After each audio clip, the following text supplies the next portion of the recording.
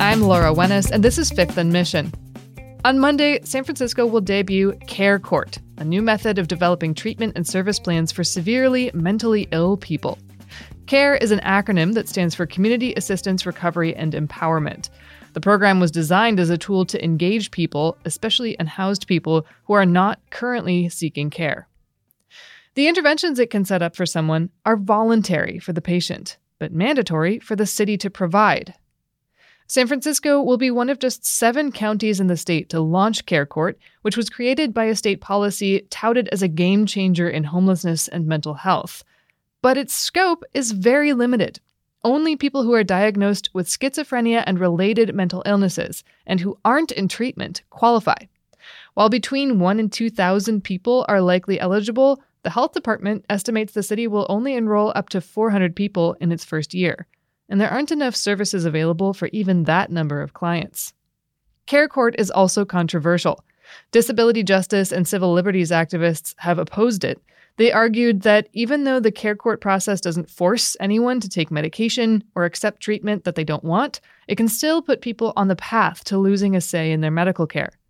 Other critics say that since Care Court is voluntary for the patient, it's not going to do enough. They believe some people are so unwell that treatment should be compulsory. Chronicle reporter Aldo Toledo has just wrapped up a story explaining what exactly Care Court is and isn't, and is here to tell us how it works and who may benefit. Hi, Aldo. Hi. Good to have you back. Yes, good to be back. One of the selling points of Care Court is that it greatly expands who can intervene to get a severely mentally ill person some kind of help or treatment. And too often it's the criminal justice system right now that funnels people into a system that may or may not be able to stabilize them. And they end up in this sort of holding pattern going between jail and home or the streets, waiting for a spot in an appropriate facility to open up. Care Court is different. Who can petition the court to open up a case for someone? It's actually a lot of different people. So it could either be a family member, a member of an outreach team, people dealing with homeless folks on the street every day. It could be your doctor. It could be the hospital director. It could even be your roommate, actually. Wow. They'll be able to send a referral to the Department of Public Health, which will then go to the Care Court and begin the process of potentially mandating care or medication in the end. Who is eligible as a patient for Care Court? It's a very narrow eligibility. Initially, when Newsom proposed this idea back in 2022, the idea was very broad, that a lot of the people who are suffering from mental illness on the street would be able to get into the system. But after it went through the legislature in the intervening time, it has really narrowed down to people with specific psychotic disorders like schizophrenia, for example. And it has to be people who have been untreated for this. So you can't currently be in any kind of treatment system or program. You have to have been out of a program for some time. And it's up to the court's discretion as to when somebody is considered to be out of a program or out of medication long enough.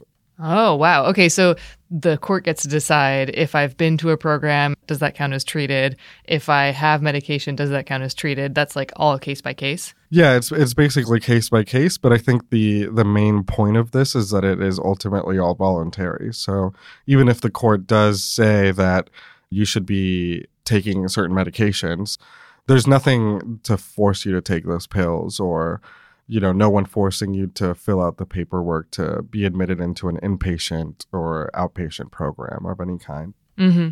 And just to put a really fine point on this, it is a narrow subset of the population. It is only folks with certain mental health diagnoses. That means this is not a system that gets people into drug treatment, right? That's correct. This is not a drug court. And, I was actually at a recent kind of update session from the court that they had here in San Francisco at the Superior Court. And they focused primarily on the fact that this is not a criminal court. This is not a drug court. And it is very narrowly focused on people with specific mental health issues. So some people deal with the side effects of methamphetamine, for example, can sometimes look like a lot of these psychotic disorders, medical disorders. But that is not what this court would be for. This court is specifically for people with schizophrenia and other psychiatric disorders. Can you tell me a bit more about this information session that you went to? What were people asking about? What did it feel to you like people wanted this to be? And then what message did they actually get from the court? Well, I mean, I think that they were trying to give a general sense to the public of how ready the city is in implementing this. And I think that they're pretty much on a procedural basis ready to deal with this issue. And, there were a bunch of different voices talking about this. I mean, we had the Superior Court present there, the Public Defender's Office, the City Attorney's Office, and even a couple of advocacy groups who, unlike in other counties actually, have decided to be a part of the team setting up the care court. They believe that they're better to be in it than outside of it in terms of actually setting up the process. But I think that, what came out of that, what was most striking to me is that, they really focused on this narrow kind of eligibility that you have with this program, but then also the inevitable bottleneck that this will run into in the end. The city does not have enough psychiatric treatment beds to deal with this issue. Even if you were to attempt to get somebody stabilized through the housing first kind of strategy that the city has, there aren't enough supportive housing beds to deal with that. So you are really seeing, like, at some point in the process, somebody will be having to be on a wait list or again, like we've seen with some of these issues, like waiting for treatment, waiting for beds to open up. So let's talk about that process a bit. What actually happens in care court? It sounds like this is not a criminal court. There's no plaintiff. There's no defendant. Mm-hmm. Why is there a judge? Like, what's the role of the court here? And what are they trying to determine? So the court is essentially trying to determine whether somebody meets the criteria for voluntary treatment. And this is where I think the kind of teeth of it comes into play. The reason why you have this be in the Superior Court is so that you can use the legitimacy of the court and the authority of the court to persuade them into treatment. But ultimately, the judge doesn't have that much authority in terms of mandating some of this care. Like I said, the person can refuse to take medication. They can refuse to go into a program. Even if they are referred, they can just never show up, and the process will never begin. The court is very aware of this, and they're actually giving out $20 gift cards for people who just show up the first day, as a way to get them to think about this as not something that's going to be punitive or that's going to get them into the justice system, but rather another opportunity that they have to get treatment and care. And even if they don't want it, they can still get $20 for just showing up. But as you pointed out, there is a bottleneck that a lot of people are already anticipating here. The way it was explained to me, the plan that the court establishes isn't mandatory for the patient, but it is for the county. The county has to provide this stuff. What happens if the county doesn't deliver the medication, facility bed, housing, or other intervention that the court mandates? Yeah, I mean, the state could impose severe fines and limitations on the city government if it doesn't provide these things. And what's interesting is that it can't. I mean, at this point, it doesn't have the resources to deal with it. So it will inevitably get some of these fines and kind of repercussions of not doing that. But I think that's kind of what Governor Newsom wants to happen from this. He, I think, wants to tell the cities and counties that they need to deal with this issue and they need to use the funding that they receive from the state government to actually provide treatment beds, provide housing for people. So in a way, it's pressuring these counties to deal with this issue unless they want to pay these fines. So aren't they just going to rack up fines? Yeah, I mean, they will be racking up fines if they can't deal with this issue. And I think that there are some creative ways that the court has told us that they're trying to, get people to be involved in the process so that it is successful. But the bottleneck does, I think, show how this program has its limitations. And we have to wait and see, I guess, what'll happen with the counties, how much, these fines will come into play in terms of expanding services or, I guess, pressuring the state to give more money to deal with this issue. We'll talk about some of the other concerns that critics have about this new system after a quick break.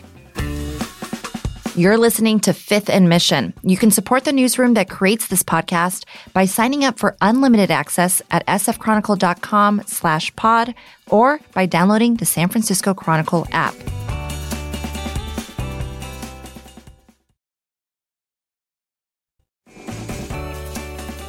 Aldo Toledo, you've been reporting on Care Court, which is launching next week. You just pointed out that for a lot of people, even with mental health treatment and stabilization plans developed by Care Court, the services ordered just won't be available.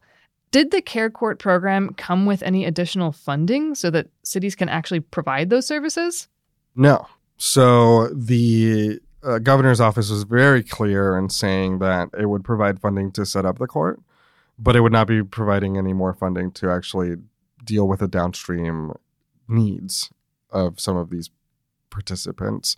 You have like the San Francisco saying now that it's going to cost about $51 million a year in the first year to fund this office.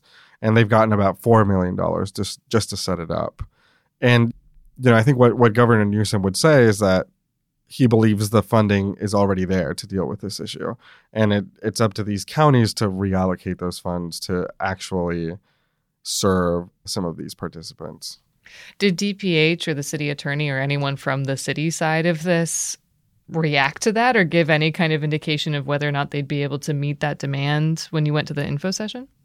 Yeah, I think that everybody's kind of concerned about that aspect of it. Even the judge is very concerned about that aspect of it. But there isn't a kind of clear answer at this point of what the next steps will be.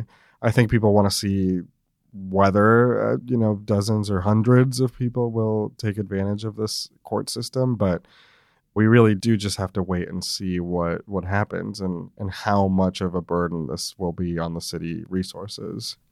Let's talk about some of the concerns about this system kind of from the beginning. Disability justice and civil liberties groups are very worried about this approach. They point out that if a patient doesn't follow the plan that Care Court creates for, I think it's 2 years, they could be put on the path toward conservatorship. And Care Court is not a coercive treatment system, but conservatorship is a system that can result in someone losing the right to essentially self-govern. It's what happened, to Britney Spears, to give a famous example, but it's actually much more common with seniors and, elderly family members who have become disabled or need memory care. You can lose a lot of autonomy. In some cases, you can be institutionalized. Does the law that sets up Care Court, just to be super clear about this, create a pipeline into conservatorship?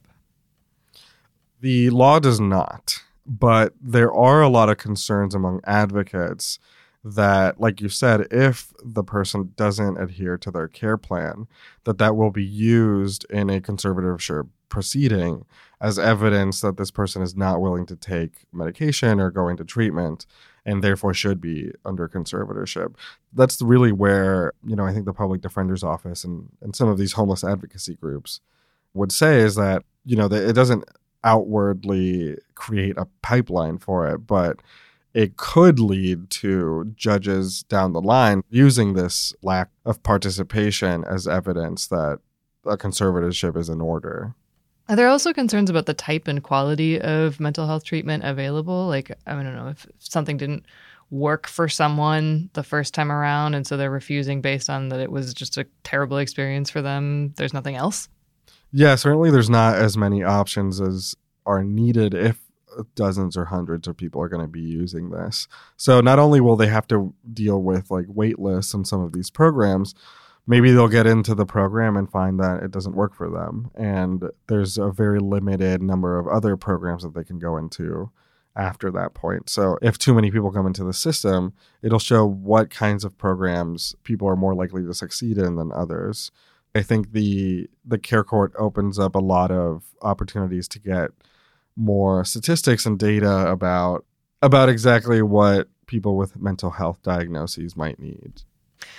On the other side, you have people who are strong proponents of more forced treatment. In some cases, there are people who have seen a loved one go through the criminal justice system rather than clinical treatment.